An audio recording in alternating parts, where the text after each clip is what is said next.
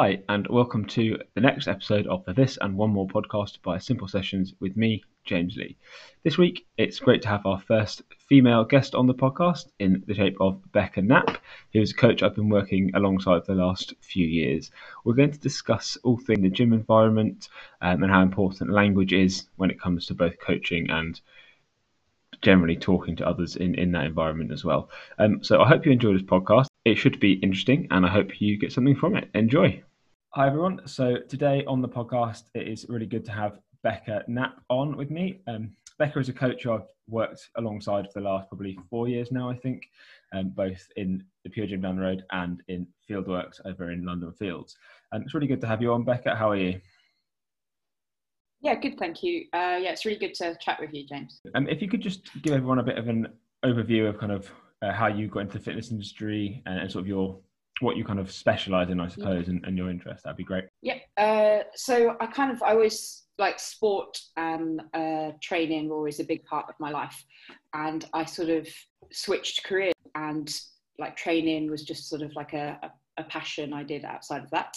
And then had a conversation with someone who mentioned that they had a friend that was a painter, as in like art, that's what I say, and a personal trainer. And I just thought, I just had a light bulb moment. That's my dream situation. And literally it was that conversation which was the sort of turning point.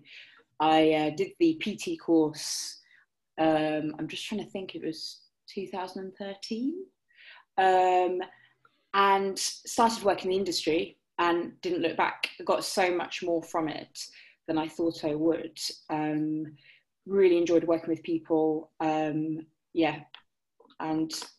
in terms of my sort of interests, kind of evolved with how I've moved, I guess, from commercial gyms over to Fieldworks, and got to kind of learn from people along the way. So I guess moving away from your classic, which I still do enjoy, but like that kind of background of bodybuilding approach of, having your week split into a sort of chest day, leg day, etc., to the overused word of functional training. But kettlebells. Did an animal flow course last year, which was absolutely brilliant. I started to do a little bit of work with you in terms of the rings and, the Olympic lifting, which still hasn't really gone anywhere. But yeah, that's a little overview. Brilliant. Thanks for that. So today, obviously, as we discussed just beforehand, we're going to talk about all things sort of inclusivity in the kind of gym and fitness sphere, a bit about kind of body positivity, that kind of thing, and, muscle building as well as we go through. So I think that the biggest topic is probably one that's at the forefront at the moment, certainly, is the whole inclusivity aspect and making everyone feel comfortable, both training and in their bodies, etc. So yeah, I think that's going to be something really important to talk about. I know you mentioned briefly kind of gyms being a place of privilege in a sense. Could you just talk a bit more about that to start with, please? Yeah, I think there's a lot of things going on here, because you have a space where often there's lots of mirrors everywhere, lots of sort of fit looking people around. Your average typical personal trainer, someone that works in the industry, will be in what's considered good shape. So anyone that might feel they don't have that kind of body confidence, or they might be just unsure as to how to use the equipment or that kind of thing, it can become very heightened in a space where it feels very much you're being looked at. Or I think in my experience, the setup of gyms, they have and are still used in a very binary way. I feel like having this conversation now, it's becoming more outdated with the popularity of CrossFit and far more women getting interested in weightlifting, resistance training. You still do see your typical kind of commercial gym setup with classes, even geared towards a, sort of female audience, of like legs, bums and tums, if that's still definitely going on. It does, yeah. Yeah, okay, and HIIT. I coached all of these, and it was nothing wrong with them. Good, like they're fine, good classes. but the reality is it would be like at least 90% female. And then you would have the free weights area, which would be then, you know, say 90% male. So if you're looking at it, if you're somebody that, you know, wants to train within the free weights area and feels intimidated either because you're female or you don't identify within the gender binary, or you know, you want to do your legs, arms and tums class or whatever, you can feel quite like unwelcoming and exclusive, not inclusive. Just as a sort of like overview of the space, is you can see like it's set up, it feels like this is the space where men are encouraged to use, you know, to get bigger, to take up space. And here are the, you know, elliptical trainers and the treadmills for, you know, I'm generalizing massively here, but this is speaking from experience of using gyms since I was about like 15, where women are doing like endless cardio to get smaller. And so just that as a setup, I felt like going into it, I disrupt that space, because I was like, well, I actively, intentionally want to build muscle. Like I want to get bigger. That I don't think that'll ever stop. It's not the be all and end all behind my training at all. I get so many more things from training, but that in itself can become tricky when someone, you know, feels like new to commercial gyms, new to gyms, and where they fit, if they feel like they don't fit within a typical kind of female or male sort of heteronormative setup. Does that make sense? Yeah, it does. I think that's you know, it's definitely something that I notice, or not so much now, like we've said, because it does seem like there's more confidence from everyone using the free weights areas, for example. In obviously it'll depend on the gyms and the members and stuff, but it definitely is still a massively male dominated space. I think, again, depending on where you are and the kind of clientele of the space, it can feel quite intimidating almost no matter who you are. Even if I'm walking in there and there's just a bunch of people like being really loud and obnoxious almost around their training, it's a bit like, well, I don't really want to be in this space, and that's for someone who's been training a long time, is quite competent at what they do.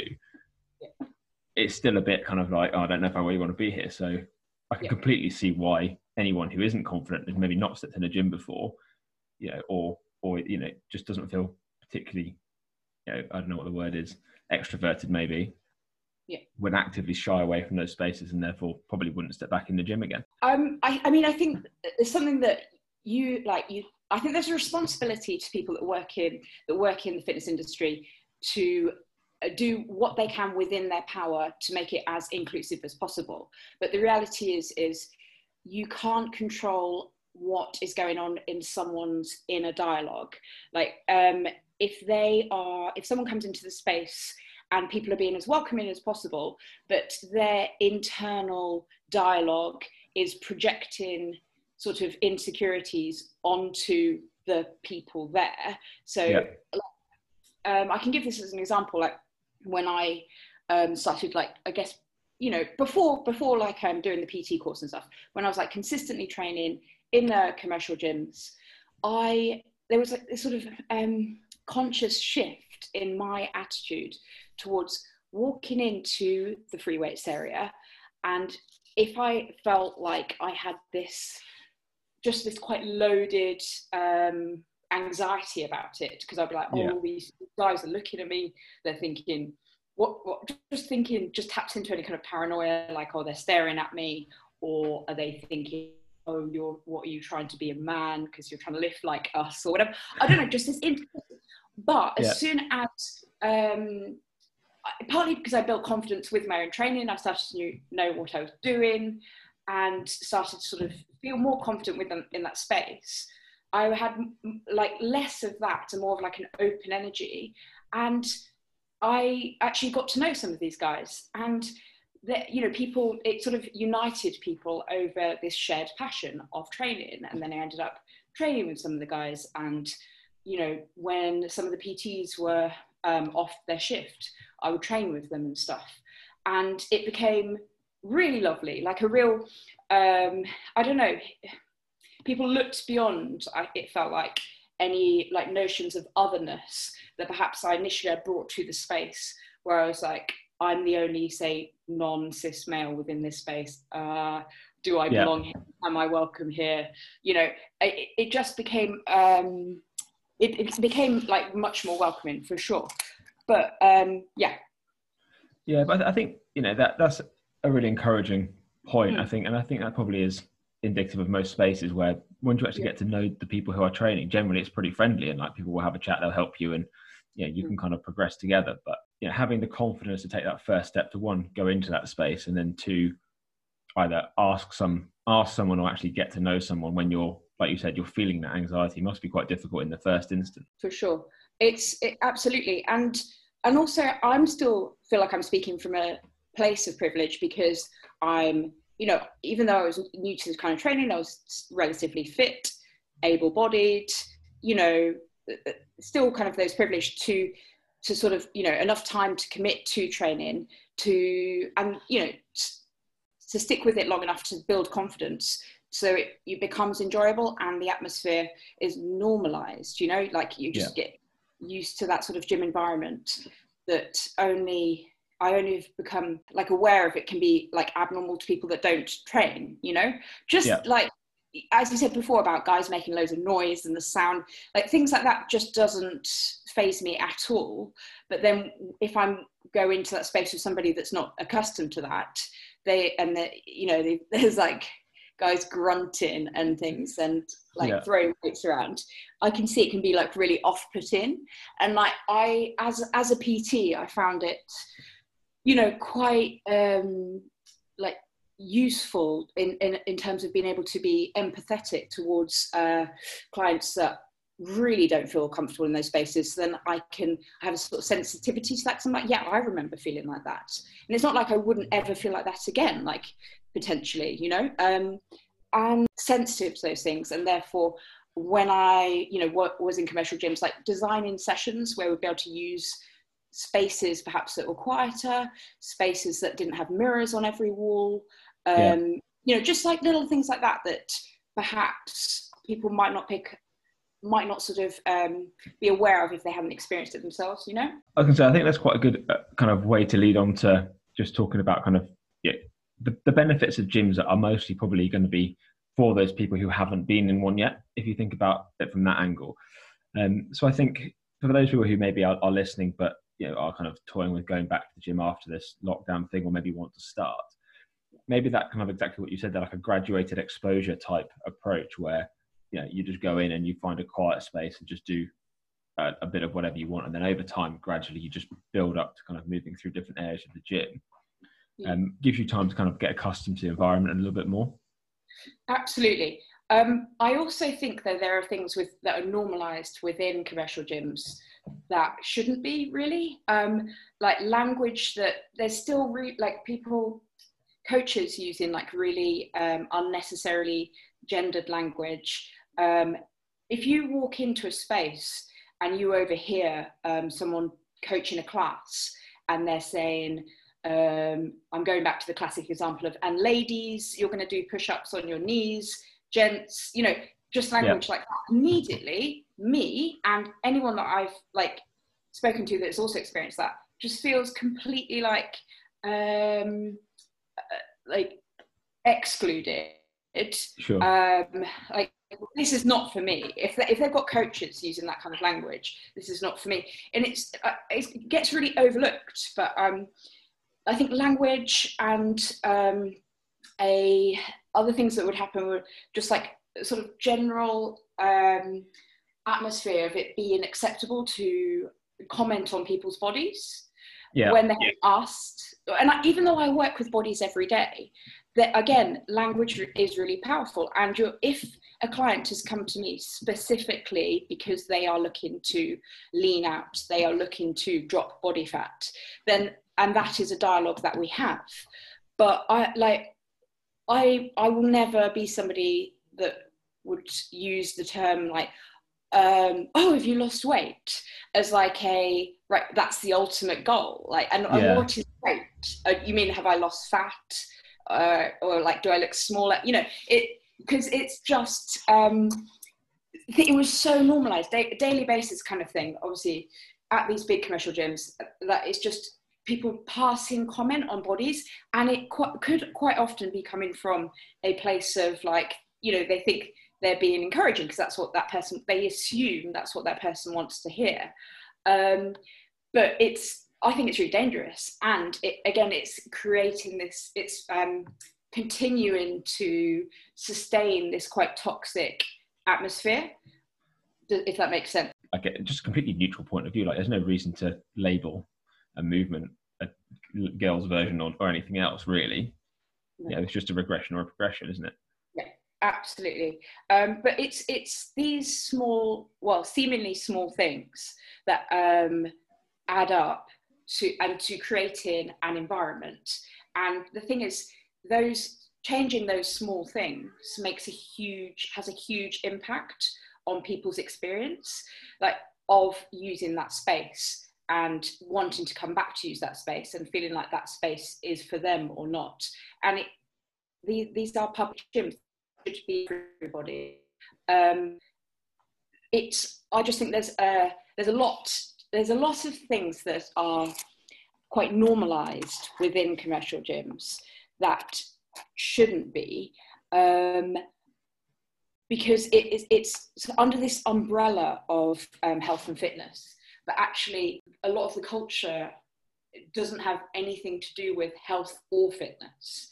Again, like I know, so I haven't been working from a commercial gym for a little bit now, so I hopefully things are shifting, but it feels a bit like trying to shift the Titanic, you know?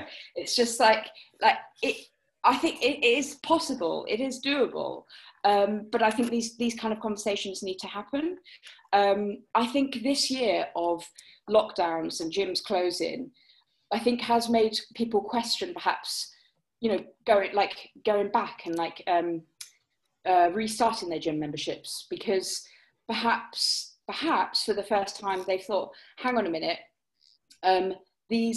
what they associate with training might also involve that really annoying PT that's like perving on me, or that, you know, like just things that just are so normalized within gyms. And it's suddenly like, hang on, I've got a couple of weights and a bit of space to train, and or I can run. I don't think I need that atmosphere, that environment anymore. I was still using Pure Gym around the corner until March, and then I haven't gone back since, because I've kind of realised I would go there, but I'd have my headphones on and like cap down as a kind of don't talk to me. Yeah. Like, sure. I wasn't going there for socialising. We'll talk more about that. But I wasn't going there for socialising. I wasn't going there for a community feel. I was going there because it's just around the corner. It's really convenient and have access to all the weights I could need. And also sometimes it's nice just to like put on your music and just be in your own world. Yeah, perhaps, I don't know. I just think this year could be a good sort of chance for people to reflect on, you know, gym as an environment. And I know we were speaking the other day about how actually for some people there is a sense of community and the importance behind that. And so finishing work and going to the gym and having their friends and a community at the gym and feeling valued there is really important. And, you know, so that's looking at it from another kind of angle for sure. But I do think that all of that is actually relevant, because, you know, going to a gym is fantastic if you want to get stronger, get fitter. But I would argue if you're just going to go to the gym and walk on a treadmill for 40 minutes, that's almost completely pointless, because you could get a better feeling of exercise of one being outside and exploring a new place. I mean, I understand obviously now it gets dark really early, so you might not want to. That's a different discussion. But in terms of, you know, actually getting work done, there's no need to be in a gym, and realizing that you don't have to be is actually probably quite empowering for a lot of people. Absolutely. But then on the flip side of that, if you're especially in a smaller gym, or again, this is where CrossFit's really good, is the community side of things, where you have got that detachment from work and home life that is your private space that you can just get on with, which I think is a big draw for a lot of people as well. And again, I guess we'll touch on this later as well, but the kind of concept of, like where you were saying earlier, everything's focused on weight loss. Girls go on the cross trainer to be skinny, and it's like, guys go to the weights room to get shredded, and it's like, at no point is that line of thought a healthy line of thought. There's no balance there between let's get fit, let's get strong, let's be happy. It's just like, I'm blindly following this one goal because I think that's what fitness looks like. Yeah, and I think that's really important, the use of the word balance, because it's interesting because the importance of language, because I like to train. I enjoy training. I like to train every day. If for some reason I feel really low energy or not well or whatever, that's okay. I won't train. But ideally, I do train every day. I'll do something every day, and that doesn't mean I'm trying to like destroy myself for an hour and a half or something. I genuinely enjoy it. Obviously, it takes effort, and I don't feel like it necessarily every day when I first start out. But I just always know for me, a good day involves training at some point. Like, it's a passion. I love it. I get so much from it.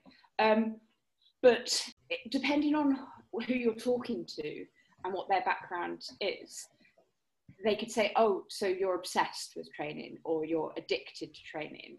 And it's like, I've just created training as a healthy habit, and that's part of my life. People can kind of bring different angles to it. I feel, confident that it's not, I don't have that sort of punishment of my body. Like, there are sessions where I feel like, God, my legs are in pieces, in the best possible way. Yeah, that's great. But it's not out of a punishment because I ate whatever it was yesterday. Yeah, absolutely. No, I love food. I love training. Great. I'll enjoy both things. But obviously it depends what people's why behind training is, and I think there's a lot of whys for most people. It's but just back to the kind of sort of disordered approach to training. Again, it's still, I don't want to come across like I'm just hating on commercial gyms. It's just because I can make it a complete like a stark comparison, when now obviously I'm in Parks at the moment, but over at Fieldworks, it being a private studio, there's less people, so there's going to be less casual passing chat for sure. There aren't mirrors everywhere, but there just doesn't seem to be that it feels like almost like obsession, the body fascism that you get of everyone is aspiring to be as lean as possible, the assumption that that's the end goal kind of thing. I remember I had a chest infection a few years ago, and I had 3 weeks of basically not being able to eat. And I remember being then back at work before, I shouldn't have even been back at work. I was training a bit and running outside of the gym to cough. It was horrible. And one of the other coaches was like, oh, you're looking quite lean. That was I'm like, I feel horrendous. He didn't know, I guess, that I've had this chest infection for 3 weeks. So I've lost some body fat because I hadn't eaten and I hadn't been able to train. I felt like shit. But I think that's just a really useful example of this just very unhealthy, just emphasis on people's body fat. Sorry. I think that actually highlights the point perfectly, doesn't it? Really, because you never really know if someone's actually losing weight voluntarily or not, whether they might actually be ill and actually it's the last thing they want to do. But you're by perpetuating that, this is the really good thing. Actually, that it's not a smart thing to do if when you take a step back and actually have an open mind to what could be going on. Yeah.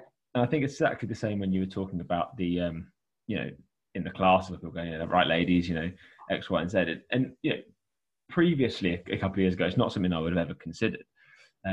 but actually, like having these conversations is really good, because it actually makes you take a step back and think, actually, yeah, you can completely understand why, if you're the one bloke in that class, for example, or flip it around and you're the one lady in that class, that's going to make you feel really like you shouldn't be there. Absolutely. Anything, and obviously, if you don't really relate to either of those things, even so, you're going to feel even more alienated again. Which I think is a really important, from a coaching point of view, important thing to understand and try and talk about things from a. I think these conversations need to happen. So perhaps things can change a little bit, and it could just be from someone changing the language that they use in the classes that they teach, or it could just be someone sort of thinking before they just see one of their regular members and they're like, oh, you've lost weight, like just as like the ultimate accolade, you've lost weight, just perhaps thinking that through. The normalizing of quite a disordered approach to exercising, I think, is something else that's really paramount, where people are, say, I don't know, there's always that one person using the treadmill endlessly, as you described it. It's like 40 minutes walking on a treadmill. I mean, if that person, it's literally all they can do, and it helps to not be on like changing terrain because of maybe an injury, or like, I don't know, perhaps they've got a balance issue or something, then okay, so that's the exercise that they can do, that's what they can do. But when it's quite clear that it's just like, I must do my hour running on the treadmill 7 days a week, or it's that obsessive just punishment kind of approach, where if even they'll have their set treadmill, because we all know there's always on that treadmill, if someone's on their treadmill and everything's broken, oh god. And I understand that people use the spaces perhaps to as coping mechanisms with other kind of like mental health situations, and so it can become a bit like obsessive in that way. That then becomes much more complex for sure. But I think what just can be more like normalized within the sort of fitness industry, of it actually being quite disordered behavior becoming really normalized. Disordered behavior being, tracking how many calories you're burning and what you're then allowed to eat. Now, if you are a competitive bodybuilder, if you are trying to make weight for, I don't know, a fight, there are absolutely things like that will factor into it. That's, you essentially are, it's a very much goal-orientated situation. Most people aren't. Surely most people want to be able to just feel better, move better, have energy for their life outside of the gym, rather than the gym being the performance, if that makes sense. And it's I just have a bit of an aversion to Fitbits and stuff when it comes to, I burnt 650 calories in that session, and then it's like, great, I'm definitely going to have that donut or whatever. When it becomes transactional like that, I just feel like you're just going into like this really unhealthy territory of one has to offset the other, rather than actually, when you'll know this, like when you have been eating well, sleeping, and you do those sessions and you just feel like great, like you're training and you're just like, this feels really good, like because you're looking after yourself, you're fueling your training, and you feel really good, and it's just like, what could be better than that? Right, sorry, go. Yeah, I think they're all really valid points. I'll start at the back and work my way back through those. I think the last point you said there of like, you kind of figure out over time how you feel based on kind of what you've eaten, how you slept, what you've done the day before. And I think almost everyone would probably benefit from being a bit more mindful about those things, and rather than becoming a slave to your Fitbit, which we know are they're relatively inaccurate anyway. Like, it's an arbitrary measure. You can only really use them effectively to compare last session I burnt 300 calories, this session I burnt 600 calories. Therefore we can assume it was either twice as long or twice as hard. Basing one compared to the other. You can't really say, oh, that means I can then eat twice as many donuts. But if you kind of are more mindful over time, like it's not something that you're going to pick up in a week, but if you understand that if I eat this, if I have 5 beers the night before, my training is going to be crap and my day is going to be crap. There should be a feedback loop there somewhere that tells you maybe I shouldn't have 5 beers if I want to perform well the next day. Extrapolate that to food, to sleep, to whatever.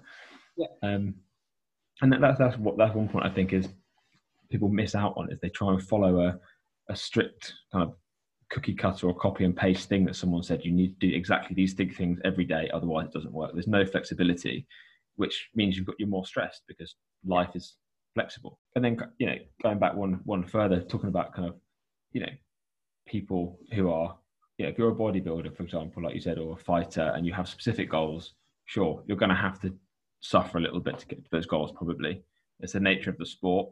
It's probably not healthy, but let's not confuse health with what that is. They're very different. And like you said, 99.9% of people are never going to step on stage. They're not going to be a professional sports person. Like you said, the gym is there to enhance their life outside of the gym. They're not going to the gym just to be good at the gym, which I think is another thing that people probably miss out on. Especially a lot of guys are like, I want to go and I'm going to lift more today. Okay, great. Why? Are you going to move better though? Or are you going to half rep that more? Like what's better for you outside of that? So I think context is always key with these things, and it's the step that I think a lot of people miss out. Yeah, absolutely. I think coming back to what you said about if someone's like, they've had several beers the night before and therefore that will have an impact on their training. If they associate training with pleasure as opposed to a punishment of their body, then I think that's the key difference, because actually their sort of reward punishment kind of loop is around that thing of, well, training sucks anyhow, so I'm just going to feel a bit more sick when I train tomorrow. If it's that association of it just being as punishment, it's like, I feel like in such a privileged position that I genuinely have the ability to enjoy training. And if it's something that people, it appeals to them, like if they can get to that point where they can realize that actually it can become like just a part of your week, where you actually associate it with feeling good within yourself, rather than it being a punishment, or I must, because to be healthy, I must exercise. Right, how do I exercise? Right, I go to the gym or I run. And my first question is always, when you meet a new client, you do any kind of exercise at the moment? Oh yeah, run. Okay, so do you enjoy running? No, not really. And I'm like, you don't have to. Or sometimes it's people stick with it and they do end up enjoying running, because perhaps they complement it with some strength training and decent amount of mobility, and then the running does feel better, so it kind of has that payoff.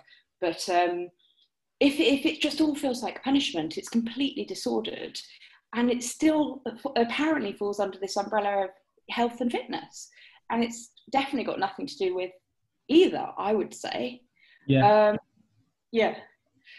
think that's a great point, actually. It's I think there's definitely a perception that it's still lingering on from ages ago. Go hard or go home.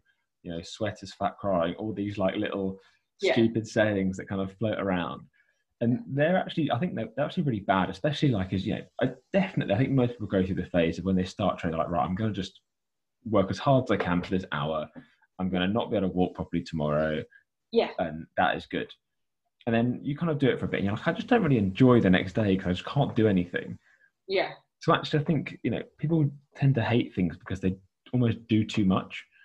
And that's a perception that we've kind of perpetuated it within the fitness industry as a whole for so many years. It's like, training has to be hard, but it's not. If you want to progress, it's got to be a bit harder each time. But you should I definitely think you should leave the gym feeling better than you came in, whether that's a better mental place, or you actually feel good after having done the workout, whatever it might be. If you leave feeling like, oh, I really hated that run, or I really hated that session, why have you, stop doing it, do something different, change how you're doing it, go with a friend, like whatever. The key thing is enjoyment, I think, and that positive reinforcement loop that you need to create. Like, how can I put this? There is a discussion to be had there, because how is it that for so long it does feel like very disordered approaches to training and eating which is normalized under the umbrella of the gym, hasn't had criticism. Like, I don't know about you, but I don't think the atmosphere of gyms, a sort of toxic atmosphere of gyms, has been discussed that much at length. I don't feel like it has. I don't know. Do you? I've not really experienced. I think it's one of those things that it seems like with all of the kind of the way things are going and the progression that's happening in the outside world, with kind of gender and all this sort of stuff that's being talked about much more now. I think hopefully it will kind of creep in as a result, and it should do, because ultimately, I think the people, I don't want to get political really, but like the people getting offended by these things probably should take a step back and be like, does it really affect my life if someone chooses to do something differently? No, not really. Like, why does it affect me if someone chooses to live a lifestyle their way? Like, it shouldn't. But I think when you come into that, like the gym space, and from the body positivity side of things, again, it's a fine line to tread, because it's like I don't want to offend anyone, but at the same time, we know everyone should be comfortable in their body and happy, because ultimately you're in that position as a result of your own choices a lot of the time. And I'm not saying that you're right or wrong for those, but ultimately, if in 3 years' time I became 120 kilos, that would be a choice that I'd made subconsciously or consciously to train less, eat more over time. Mm-hmm. If I was happy there, fine. But there's also, I think, an underpinning level of knowledge, I guess, that we know that long term that probably isn't going to be the healthiest. We know that obesity is linked to increased mortality across almost everything. So they're two different sides of the same coin, I think. And it's just like, I think when we discuss it, it's, you have to tread carefully, but it's also, I think, important to be aware of like the potential negative health implications are completely different to how you feel about your body. That they shouldn't be discussed in the same way. I think. That makes sense. So, yeah, absolutely. Like several times I said, I don't want to offend anyone.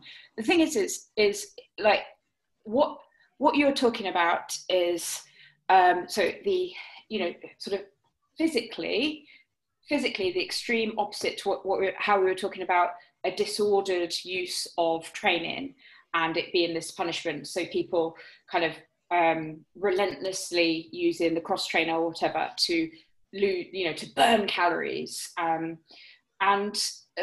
But we're talking about this, and there are people that will hear this that do that. But there's less of a anxiety around, I hope I don't offend anyone with that.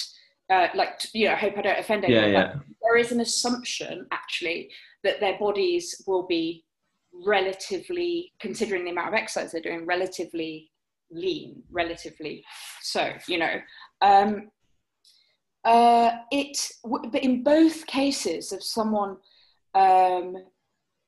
if you've got the case of somebody like punish themselves at the gym because they're trying to, burn as many calories as possible, then the opposing situation of somebody that is morbidly obese and they, can't walk up a flight of stairs without being out of breath.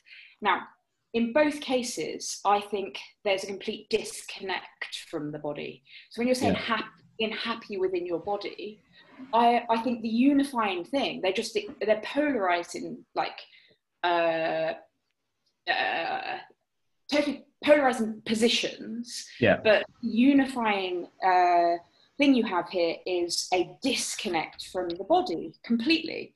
The person absolutely punished themselves on the treadmill. they're not connected to their body. Or, you know, we've all seen those people that do those, like, religiously do this kind of the same exercises in the same routine, and or they do 3 classes back to back, and they have to do spin and then hit and then this, you know, religiously they have to do that. And you look at them, like, when you're sort of coaching a class, and it's like, there's no enjoyment here. You know, when you're doing those sessions where you're just like, you know what, it's a load of bodyweight squats or whatever. I don't know if you do many bodyweight squats, James, but you know. I occasionally do, yeah. Yeah. Well, where genuinely, I'm like, oh, these are feeling good today. Oh, you know, this feels all right. But when it's just like, going through the motions to get to the end, and the end is calories burnt. Great. Yeah. Total disconnect from their body is known in that. I would argue that there's a disconnect when somebody is at the point where they are, you know, morbidly obese. I would argue that potentially there's a disconnect from their body there because of, you know, certain, like, you know, maybe like aches, backache, not being able to just comfortably, you know, do like things that life requires. So, yeah. I don't know, pick my dog up, like I don't know, just be able to just like run up the stairs, or, you know, just like nothing, just, you know, things like that shouldn't require really effort as such. So, but not be able to move freely. I believe there must be some kind of disconnect from your body. You know, I think it's on an individual basis for sure. Yeah, I think that's definitely a big point. I mean, that's something I discussed probably it's been a couple of weeks now. When Grant was on the podcast, you know, one of the questions we were talking about is like, have you asked yourself, like, can I do all the things that I want and or need to do? And it's a simple question, isn't it? You know, is there anything that I'm physically limited from? Like, you know, yeah, like walk up the stairs. Could you, you know, if the bus was going to leave, could you get to it before it left without having a heart attack? Like, yeah, they're kind of fundamental life things that you possibly are going to need to do. If you can't do them, then you probably need to take a kind of look inside and go, you know, why can't I? What's stopping me? Yeah. Can I do something about that? And in 9 times out of 10, yes, you can do something about it, and actually, it's not going to be that hard. Yeah. If you if you know, speak to someone who can help you, yeah, sure. Yeah, but it's not going to be like, right, I need to lose, I don't know, 15 kilos. That's in my head. That's what I think I need to lose to be able to walk up the stairs. Fine. It's not going to be a matter of like battering yourself in the gym to get to that point. Yeah. You know, it's going to be a much more measured approach. It's going to get you there, and one that's probably going to require a lot less suffering than you think if you approach it sensibly. And the emphasis is on function over aesthetics. So it's about, you know, just being a functioning human kind of thing. So it's and whatever that may look like for you as an individual. So, and where your bar is, when you said like, are there things that I want to be able to do that I can't do? So, you know, I would apply that to myself, and I'm like, yeah, because my overhead mobility is so shocking that, yeah, I need to work on that. But that's my own thing. Yeah. But if it was something, you know, obviously doing overhead squats isn't something I need to do just when I'm around the house or getting to work or whatever. So that's fine. But just in both cases, the extreme sort of examples that I spoke about is the emphasis on aesthetic over function, function being a healthy, moving body. You know, joints that are moving through the range they should be able to move through. Pain-free, like that. When you're approaching the fitness industry, I think it is shifting in a very positive way. I do think there's so much potential for things to be going in much more a positive way across the board, but massively is, I guess, about just moving away from the emphasis being on aesthetics. Yeah, I think that's, yeah, aesthetics is something that will come alongside your training to a degree if you're, whatever you're training for, like you kind of, the body's adaptable, right? It'll adapt to what you do. So if you run a lot, you're more likely to end up being leaner, generally speaking, if you're not doing as much strength training, for example. Yeah. But as long as you've got the function, like you just said, and you can do the stuff you want to do, then you're kind of free to choose where you go from there. Like, you can move well. That means that you can do whatever movements you want to do, which is awesome. And that means that you can then, if you want to get big and put on muscle, it's a lot easier for you to do that because your foundational position is really strong. Yeah. You kind of come back to the center of movement or functionality, let's call it, to use a kind of a colloquial term, and then you can kind of dart out and go, I'm going to build for, I don't know, a year or whatever, come back into this, can I still move really well? Now I want to get better at running, and you have this like holistic approach. Holistic is the word, yeah, definitely. I think I just one other thing that I'm going slightly off your point right there, it was just something that I think is really important, is like fundamentally the body positive movement obviously comes from a place of feminism, and I 100% identify as being feminist for sure, but what's feminism about? Equality, empowerment, and this is the thing within that I find really like a difficult area, because I feel that feeling physically strong and able is totally empowering. And that's not in terms of like, oh, I feel like I could defend myself in a fight. Like I think I would run. I'd be useless in a fight. That's a smart move, right? Like it's not that at all. It's just we're in a capitalist world where you can buy anything, but you can't buy fitness. You can't buy strength. You can buy all the gear or whatever. You can pay for all the PT sessions in the world. You can do all of that, but it takes effort. And on a personal level, I find it really empowering. I like to feel capable. I've had like some injuries in the past, and I know what it's like to be out of action on crutches. Horrific, absolutely horrific. So I just didn't feel capable, and so I don't want to take it for granted, to feel able-bodied, to feel capable. I think that's really, it just feels incredibly empowering. Yeah, in the world that we live in, where you know what I mean. It's like if you have enough money, you can get whatever. Well, you can't with this. You can't. Yeah. It's one of the few things you have to work for. Yeah, for sure. Yeah, I think that's great. I think, and again, I think that works for almost everyone. Is if you feel stronger and you can do more things, whether it's you can bench press 100 kilos, or you can do a handstand, whatever it might be. If it's something that you couldn't do before and that you can do now, it makes you feel more confident in yourself, I think, because you've actually achieved something. Just through effort. It's not. Like you said, it can't be given to you. So it's like actually something that you've earned. Yeah, totally. Which I think is really empowering in that sense. Here, let's talk good things about gyms. They're such an equalizer of people.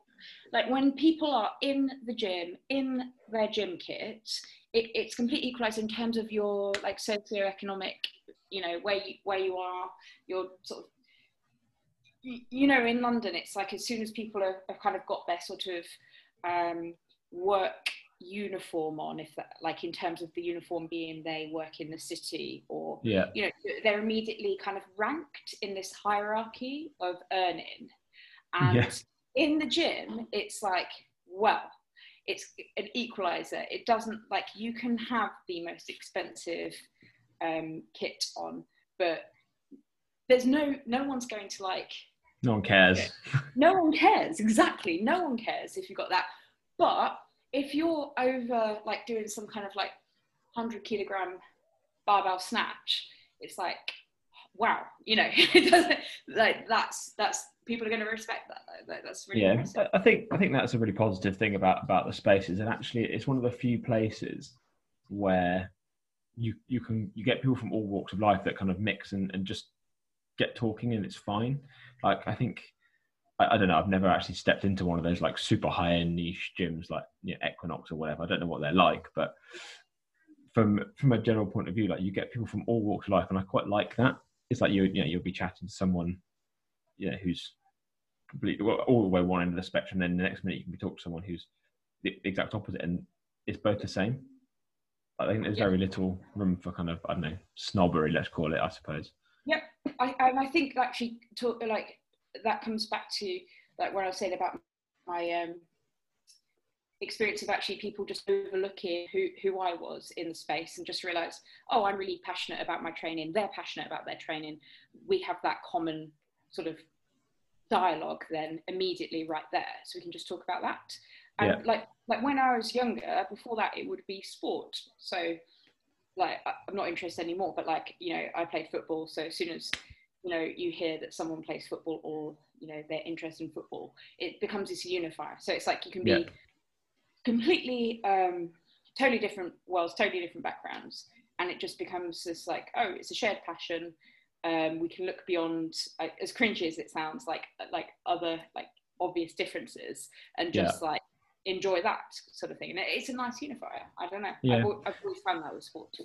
Yeah, I think that's kind of why I've always really liked sport. I think because it does level a playing field, especially as you kind of are an adult.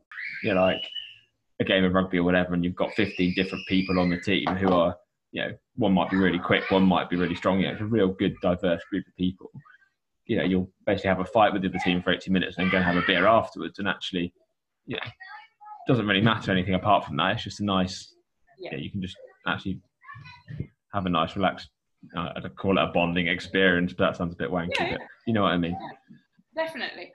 Absolutely. I mean, as a kid, it's like, if you just show up somewhere and someone's got a football and you just like, can I join in? It's like, yeah. And then you're just like, with it, you know, and I found that like,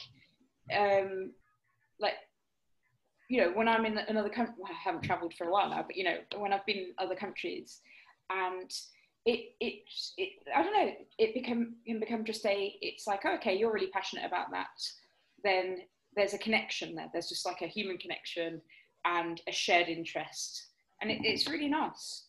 And I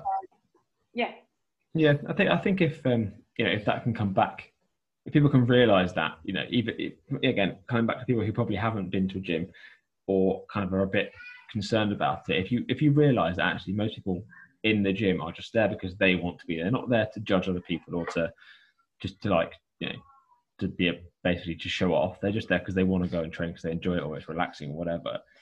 And if you're all there for that purpose, actually everyone's really focused on themselves anyway. Exactly. You know, no one, I don't think, very few people, apart from, you know, a couple maybe, will be looking at you thinking, oh, you're really weak, or they're probably thinking, oh, am I feel quite self-conscious about like being in this situation, like have they noticed that I'm small here, or what, you know, whatever it is, like absolutely. It's actually nice to see, because it brings us back to where we started, and in terms of people's inner dialogue and personal insecurities, and bringing, you know, when that's, you know, brought into a space where it just feels a bit more heightened, any insecurities can feel a bit more heightened. Be completely right. And I totally agree with you. When the vast majority of people are in there, and they're not there to like actively make other people uncomfortable. Absolutely. I think it's just as like big as corporations, as big kind of like spaces, if there were just certain like perhaps standards or like codes of behavior, you know, that were kind of regulated across the board, it would make these spaces just feel much more welcoming. I think certainly from a staffing point of view. I think that would make a lot of sense. I mean, you don't see it that much. Well, certainly I haven't noticed that much in the one I'm working at the minute. But in the past with previous people who have been there and have since left, thankfully, I think we both know who we're talking about. You know, it was very rife, and it definitely the whole atmosphere within the gym changed once said people had moved on for the better. Which, you know, and it just goes to show that it can have a massive impact, I think. Oh, absolutely, definitely. I think just to kind of to wrap it up now, we've kind of come full circle, I think, on that. I tend to like to leave people with maybe like 2 or 3 key points from what we've discussed, just so they can go away and actually think about, and hopefully that will enable them to either just take that first step to train, or just a couple of things that you think are really important to think about from what we've discussed today.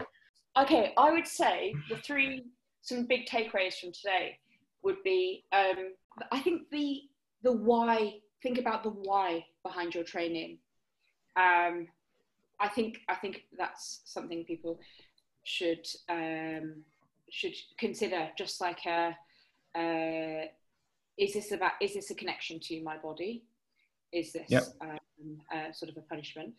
The next thing I'd think about is, if you're somebody that works in the industry or just somebody that uses gyms, I think just to be conscious of the atmosphere that you're part of. So, it only takes one really sort of difficult character within a gym to like set a tone, and people just feel excluded from that space. And I think the other one we didn't speak that much about, but I just think is really important, is language. Like the language that you use as a coach, as a PT, to describe certain exercises, and not turning exercises into just being descriptive. Just keep it descriptive. I'm not sure we really spoke much about that, but hopefully that's relevant. Not too much, but I think it is relevant. I think those 3 points are actually really relevant. I think identifying your why, and it not being because I saw this person on Instagram and I want to look like them, but actually having a deeper why is quite important. Language is obviously hugely important, as we've said a lot of times. It's probably the key part that's come away from this, I think, in terms of what you say, or like how you say it is quite important, especially when it comes to describing exercises, because actually it's like putting a gender on exercises, they're totally useless. It doesn't give anyone any more information other than if you just said press up. No one would know what you meant. So I think that's also a valid point. And then I think from I imagine no one who owns a gym is going to listen, but from that point of view, like, just be aware of your kind of rules, I suppose, or your kind of, let's call it etiquette, shall we? Just trying to make it as in a kind of a comfortable place for people. And just sort of let them get on with it. I think gym etiquette is a great term. I think actually it's a lot. That sort of covers a lot of what we've been talking about. Because your gym etiquette, if that was a sort of a known way of like just behaving respectfully, you treating the space and other people respectfully, rather than it just the environment, being associated with it being sort of aggressive or like intimidating, and just and I think things like that, just like put your weights away, would be an example of gym etiquette, right? Totally. So I mean, we've got a long way to go just on that front, but like, let alone the rest of it. No, that's really good. Thank you. I hope that you enjoyed that chat. I did. I think I learned a few things as well, so that was good. It's one of my favourite things to do. It's just talking about this kind of stuff. I hope that you enjoyed that episode, and thanks a lot for listening. If you have any questions or topic suggestions, as I mentioned at the start, feel free to email me at info@simplesessions.co.uk, or you can also reach me on Instagram at JamesLeePT. If you're enjoying the podcast, I'd really appreciate a quick review. And also, if you'd love to share it with your friends, that'd be excellent. The more people that can hear this and enjoy it, and also hopefully get some benefit from it, the better. Thanks a lot for listening to this episode, and I hope you're looking forward to one more next week. Thanks a lot. Have a great week.